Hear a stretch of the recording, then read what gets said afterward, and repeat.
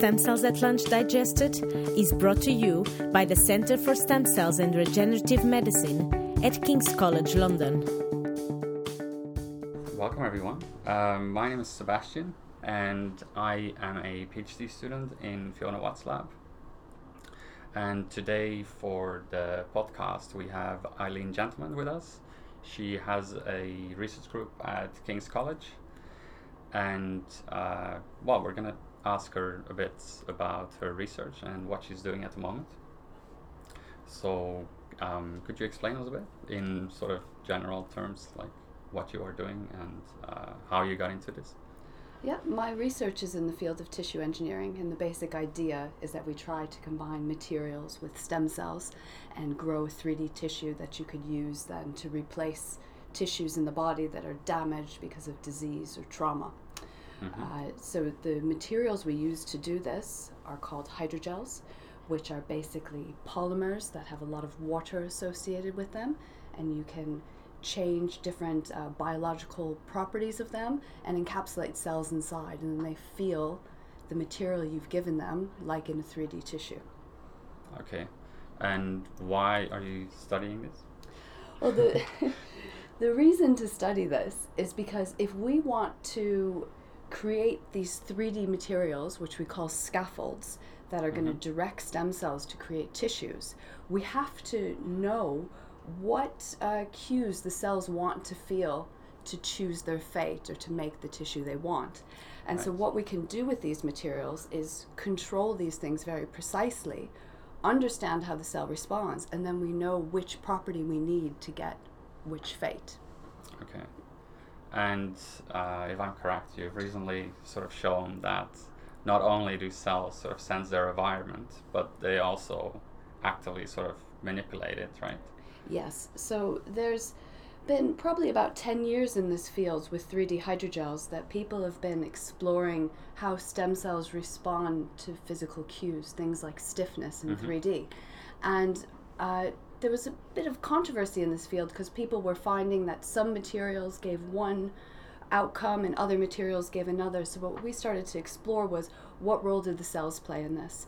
And so this is what I'm giving a talk on today, which is that not only do cells sense the properties of the matrix you give to them, but in response to those properties, they either secrete proteins around themselves or they degrade their surroundings and then actually interact with those secreted proteins to choose their fate. So it's not just that they're passive sensors of these materials we give them, but they actively modulate their environment, and that then impacts the fate they choose.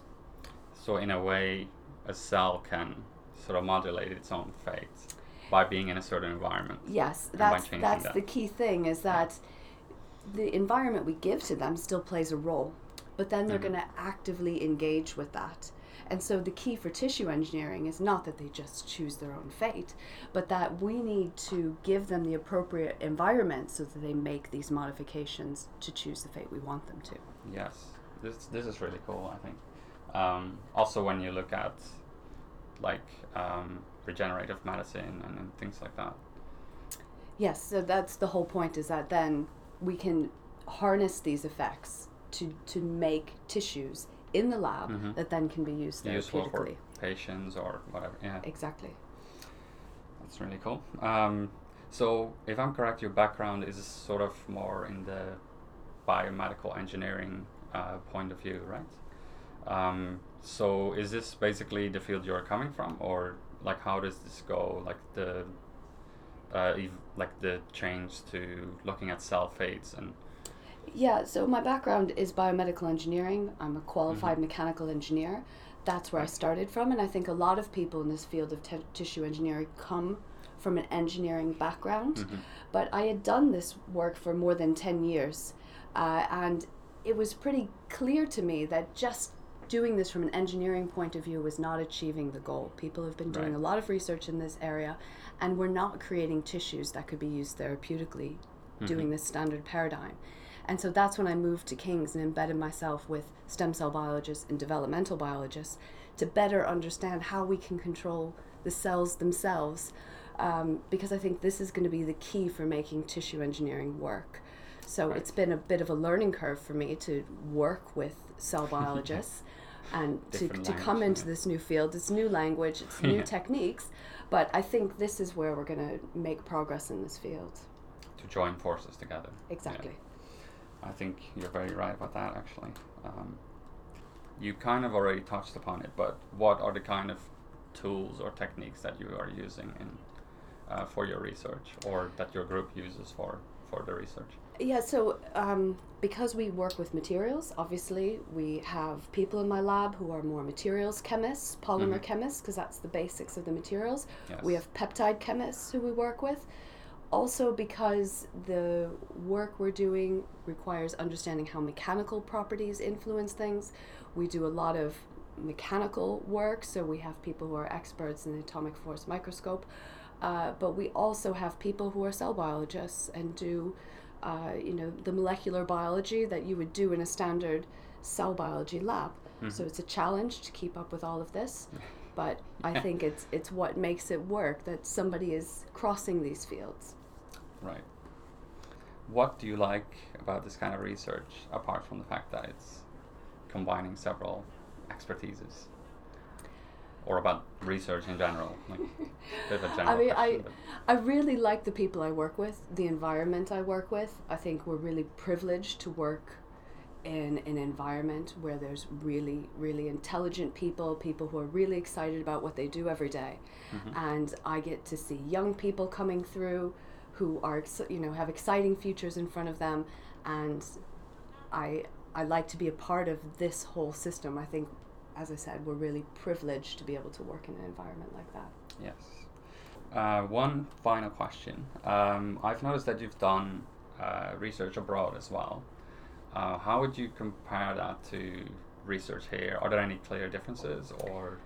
I think so. So I did my PhD in the US, and then I moved to the UK for postdoc, and I've been here since. And I would say that the work, at least my experience in the UK, is far more collaborative. People are far more open to just getting the team together they need to achieve the work, whereas my experience during my PhD in the US was each lab was sort of an entity doing onto itself.